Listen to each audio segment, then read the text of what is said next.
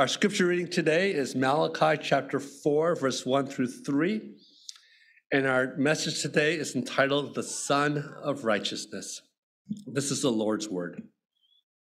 For behold, the day is coming, burning like an oven, when all the arrogant and all evildoers will be stubble. The day that is coming shall set them ablaze, says the Lord of hosts, so that it will leave them neither root nor branch. But for you who fear my name, the Son of Righteousness shall rise with healing in its wings. You shall go out leaping like calves from the stall, and you shall tread down the wicked, for they will be ashes under the soles of your feet on the day when I act, says the Lord of hosts.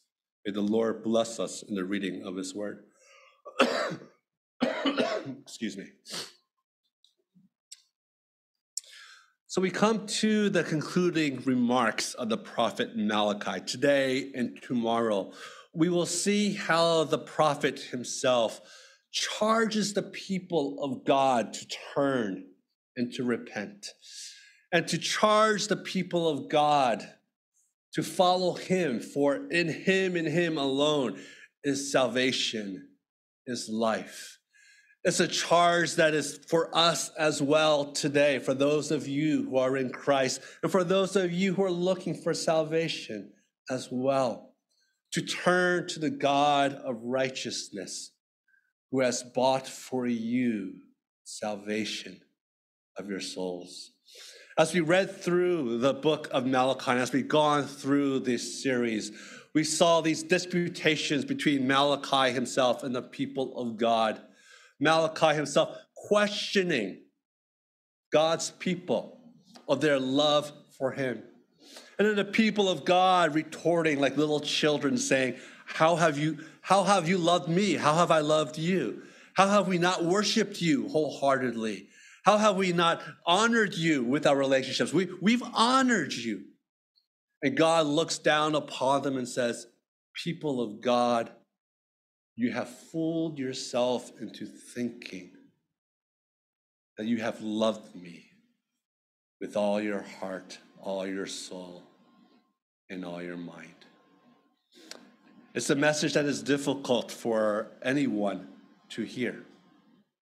It is the message because self-deception is a place that we actually don't mind living in. To deceive ourselves and to find a way of living, a way of getting around that sort of makes things, well, it's not good, but at least easier for us for today. But God does not want an easy life for you. God does not want an easy life for the people here in Israel. God wants you and God wants Israel to have life to the fullest, to know him and to rejoice in him, to not be ashamed of the God that they worship, to be able to give of time, energy, resources that God has given you joyfully and gladly to God himself. Not having doubts about the God who saved you. But when you do have doubts, knowing that you can run to the God who has saved you, to run to Christ, and know that in his forgiveness, you can laugh at yourself and give and love generously once again. This is the life that God wants for us.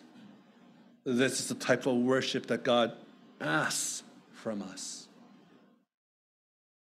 Because of how great and high his salvation is for us, thus in response should be our love unto him.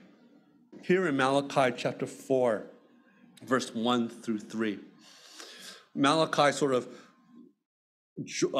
comes off the last disputation about the people of God arguing, why should I do good? Look at the evildoers around me who do not know you. They are getting wealthy. They are healthy beyond measure. The world looks around them and gives them applause. What good is it of me, of us, to serve you when there's only suffering and pain? And remember last week, God says unto them very simply, do you not know that I myself and my presence in your life is more than the things that this world has to offer? That you knowing me and me knowing you, that our relationship as the covenant God, as my covenant people, that covenant relationship that will never be broken, that covenant relationship that's not only for here, but for all of eternity, is worth more than all the things of this earth. And then if we as God's people simply see God face to face and treasure him, then we can love people graciously. We can give to the Lord graciously. And so in this chapter, he sort of tags along that. And he says unto us, there is going to be a day of judgment when the wicked are no more. When the wicked will not even have branches or a root. And not only that, in verse 3, he says to those who know God, that you will tread down those who are wicked as well. Now, when you read that passage, that is not licensed for you to go around looking at people who are evil and just pointing fingers at them or pounding them down. But this is a reminder to us once again that God's economy of justice and righteousness, of wealth and poverty, of love and hate, that God's economy is the only proper economy, the only proper currency that we should value. Not the dollar, not the yen, not the euro, but God's economy itself. That one day there will be judgment, and one day there will be righteousness for those who believe. Now, when you read a passage like this, oftentimes you're not really thinking about your own life. You're looking around you and going, yeah, I know a lot of people who need to be judged. Yeah, I walk around my campus or walk around work. I'm like, that guy's going to get his comeuppance someday very soon. But when you start to realize when you read passages like this, that the purpose is not simply for us to sort of judge the world around there, because only God is the judge, but it's for us to see as a mirror, a reflection, and to ask ourselves and to look at ourselves and say, only by the grace of God have I been saved. I am the evildoer. I am the one, if I do not know God, who will not flourish, no root nor branch. I am the one who God will justly stomp upon me in judgment because of my disobedience unto him. Righteousness before God. To obey God and to follow him, or to disobey God and not to follow him. That's your currency. The rewards are to be with Christ forever and ever. The debt or the punishment is to be trampled on by those who are righteous. We who do not or have not seen God for a while, and for those of us who are stumbling, looking for a way out in life, it is as if you were in darkness, not knowing or not seeing what is next in your life or the purpose of your life as well. Have you ever felt that way? completely lost. I remember in college, many students changed majors every semester. And I was like, what? Why do you keep changing majors? Just pick one and graduate, right? And every semester, they're like, I'm not sure what I want. And they're like people in the dark, just sort of grabbing and trying to see if they can find a handhold or a foothold to figure out something that matches them well. Or perhaps there's someone who's looking for a relationship, and you go through the apps and you go around and you really don't know what you want, or you have this huge list of what you want, but either way, you're not sure exactly what it is that you want in life. Darkness. Or you live in a life today with this moral ambiguity, right? And you don't know what's right or what's wrong. And you're trying to figure things out.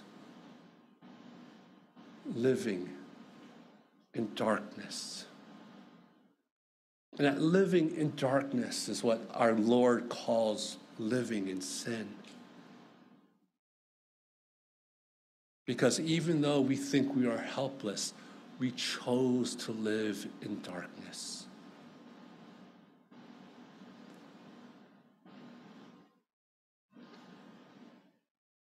What God says here through the prophet Malachi, for those of you who fear the name of the Lord, it will be like the sun of righteousness that will rise with healing in its wings, and you shall go out leaping like calves from the stall. God has a solution to this for all of us. For those of you who already know the Lord and those of you who are seeking to know what is righteousness. And that is to fear God's name. To fear the name of the Lord.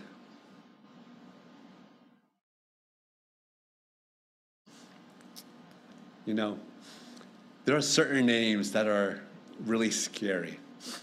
Now, I don't know this firsthand, but my friends who are, well, I'll put it this way. Okay.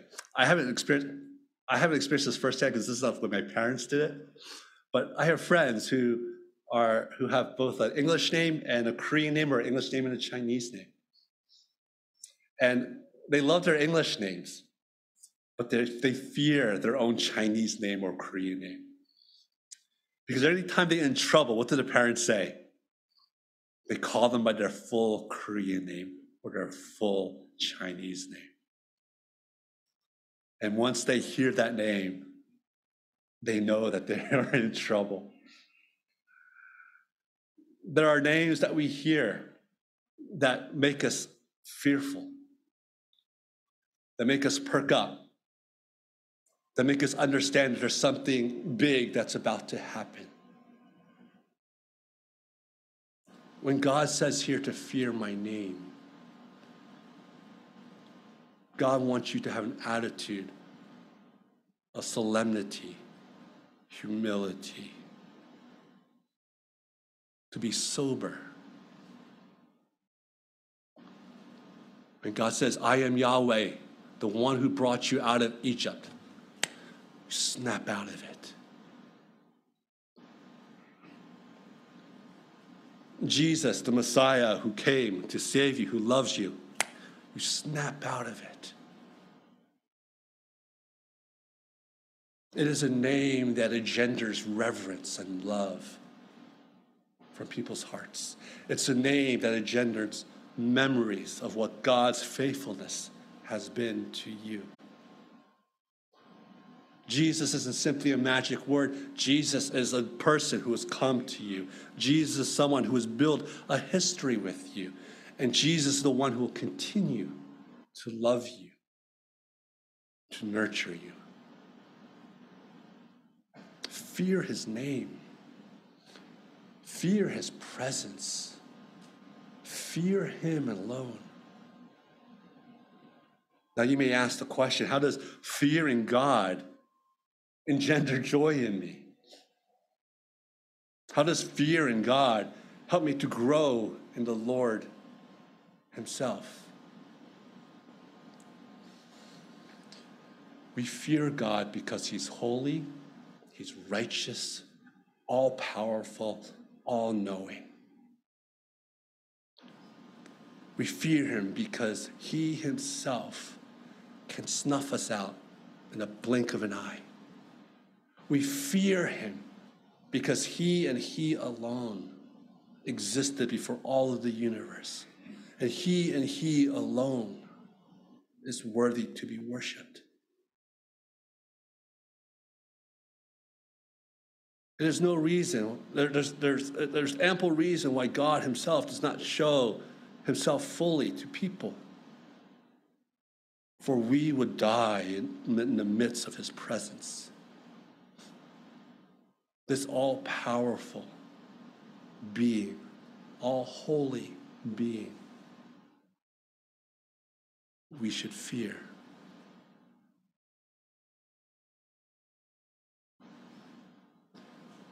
But this is where God's love comes in.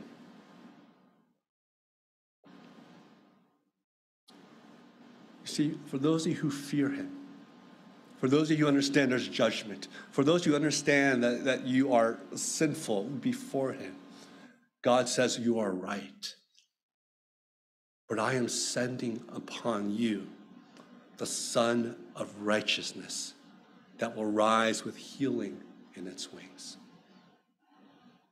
So very briefly, number one, God himself, when you fear his name, at the same moment you fear his name, at the same time, he sends upon you the sun that shines and brings you out of darkness. No longer are you lost in your life. No longer do you think that I've made wrong choices. No longer are you paralyzed by the things of this world. No longer do you ask the question, do I move towards this person or move away from this person? The question is, how do I move towards this person? What's the wise way to love this person? What is the wise way to be generous? The sun shines upon you and gives you the paradigm and the blueprint and the map in which to move in life. The sun shines. You are no longer in darkness. For those of you who believe, all God has to do is ask you, open your eyes. Open the eyes of your heart that you can see God. Open them again. Now, this sun that shines upon you, and this is number two, is not simply this bright light itself, although light does bring healing. But it's a sun of what? Sun of righteousness. This shining of the sun is righteousness. It's a compass for us to understand what is morally right and what's morally wrong. What it is that we should do to please God himself. And even more than that is a righteousness that's been given to us in Jesus himself. A righteousness that allows us to move towards a fearful God in love. Perhaps some of you grew up in a household where one of the parents, usually the dad, you were really scared of. But you had that moment where if you brought home straight A's, if you did what was right, you could go to dad and go, look, Dad, I did it. And to see your dad smiling at you, the dad you feared, because you brought that perfect report card, it gives you joy. The Son of Righteousness, Jesus himself, when he has bought righteousness for you, you go before the Lord, not with your own righteousness, but his alone. And God looks upon you and says, you are my son, my daughter. And the joy that you receive in knowing that the God you feared actually loves you brings about joy in you. The Christian life should not be a life of misery. Let me say it again. The Christian life should not be a life of misery. All too often we hear how hard life is, how difficult life is, how even difficult the Christian life is. Put that aside for a little bit. God understands that. But God also has promised, for those of you who believe, that there will be joy to the fullest in knowing him.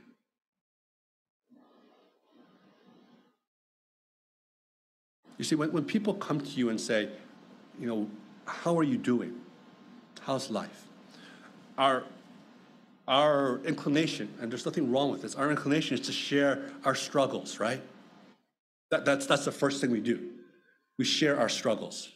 We share how hard school is. We share how hard marriage is. We share how hard life is. We share about our financial struggles. We share, that's our first inclination. And then after a while, when that becomes our conversation all the time, we think that that's basically the baseline of life, is to talk about the difficulties that we have in life. But we've got to be careful.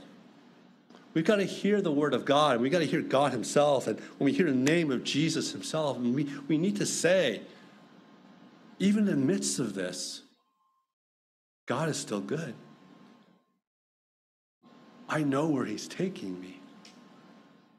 These troubles that I have are not going to tear me down, but these are opportunities for me to see God's handiwork in what he's going to do. This is what he says here, that there will be healing in its wings, that you will go out leaping like calves from the stall. When you know God himself is with you and the righteousness of God is with you, you will soar on wings.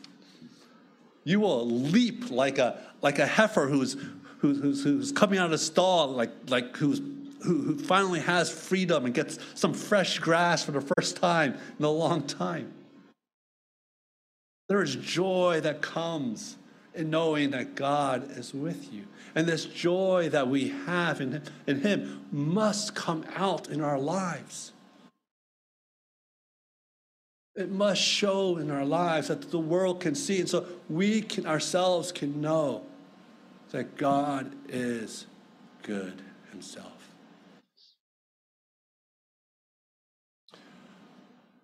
Brothers and sisters, practically two things. Number one, tell yourself that you are loved by God every day. Tell yourself that Jesus is my Savior every day. Tell yourself that Jesus is my righteousness every day. Tell yourself, I no longer live in darkness, I live in light every day. Tell yourself and talk to yourself about the good things that God has given to you.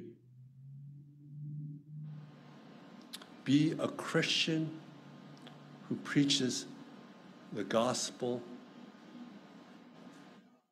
and the power of change to yourself and to all people. There are too many Christians in this world who only see the negative and sinful sides of life. And when you do, you'll be just like the people of Israel. Your worship will be half-hearted. You'll ask God, I'd really given me anything good. You'll seek life in relationships that do not honor God. You'll settle for half-hearted worship for yourself as well. You'll complain and say, why do evil people have it good and I have nothing?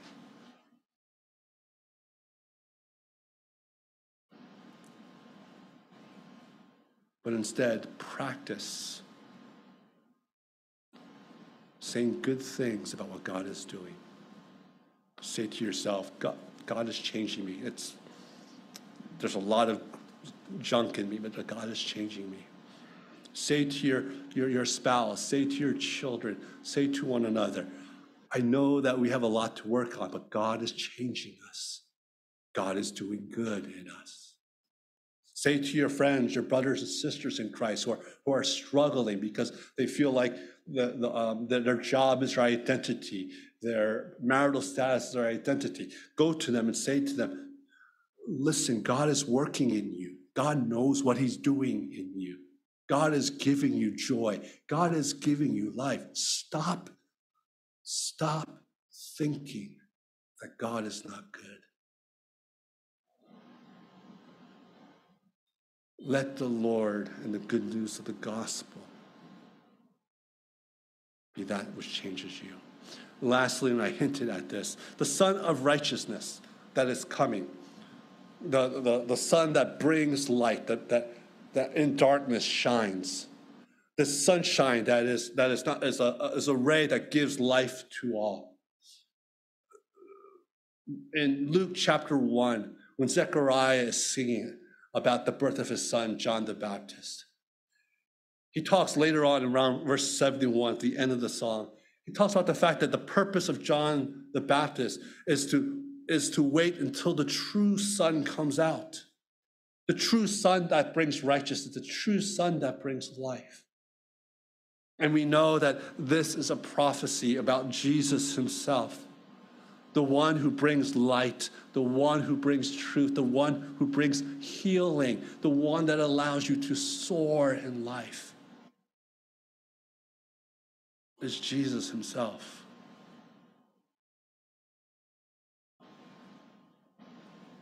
We ask God,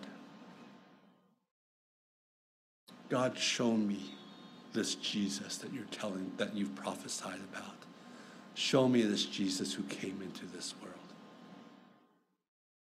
For those of you who know Jesus himself, brothers and sisters, turn to him who is the light of the world and let him shine truth.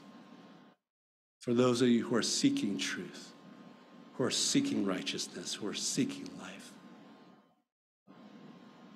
I ask you to look at Jesus. Consider him. Consider what he has done. Consider what he has offered.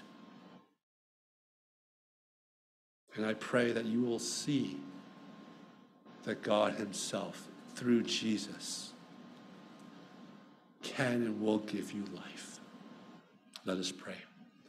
Heavenly Father, we thank you, for you alone are good.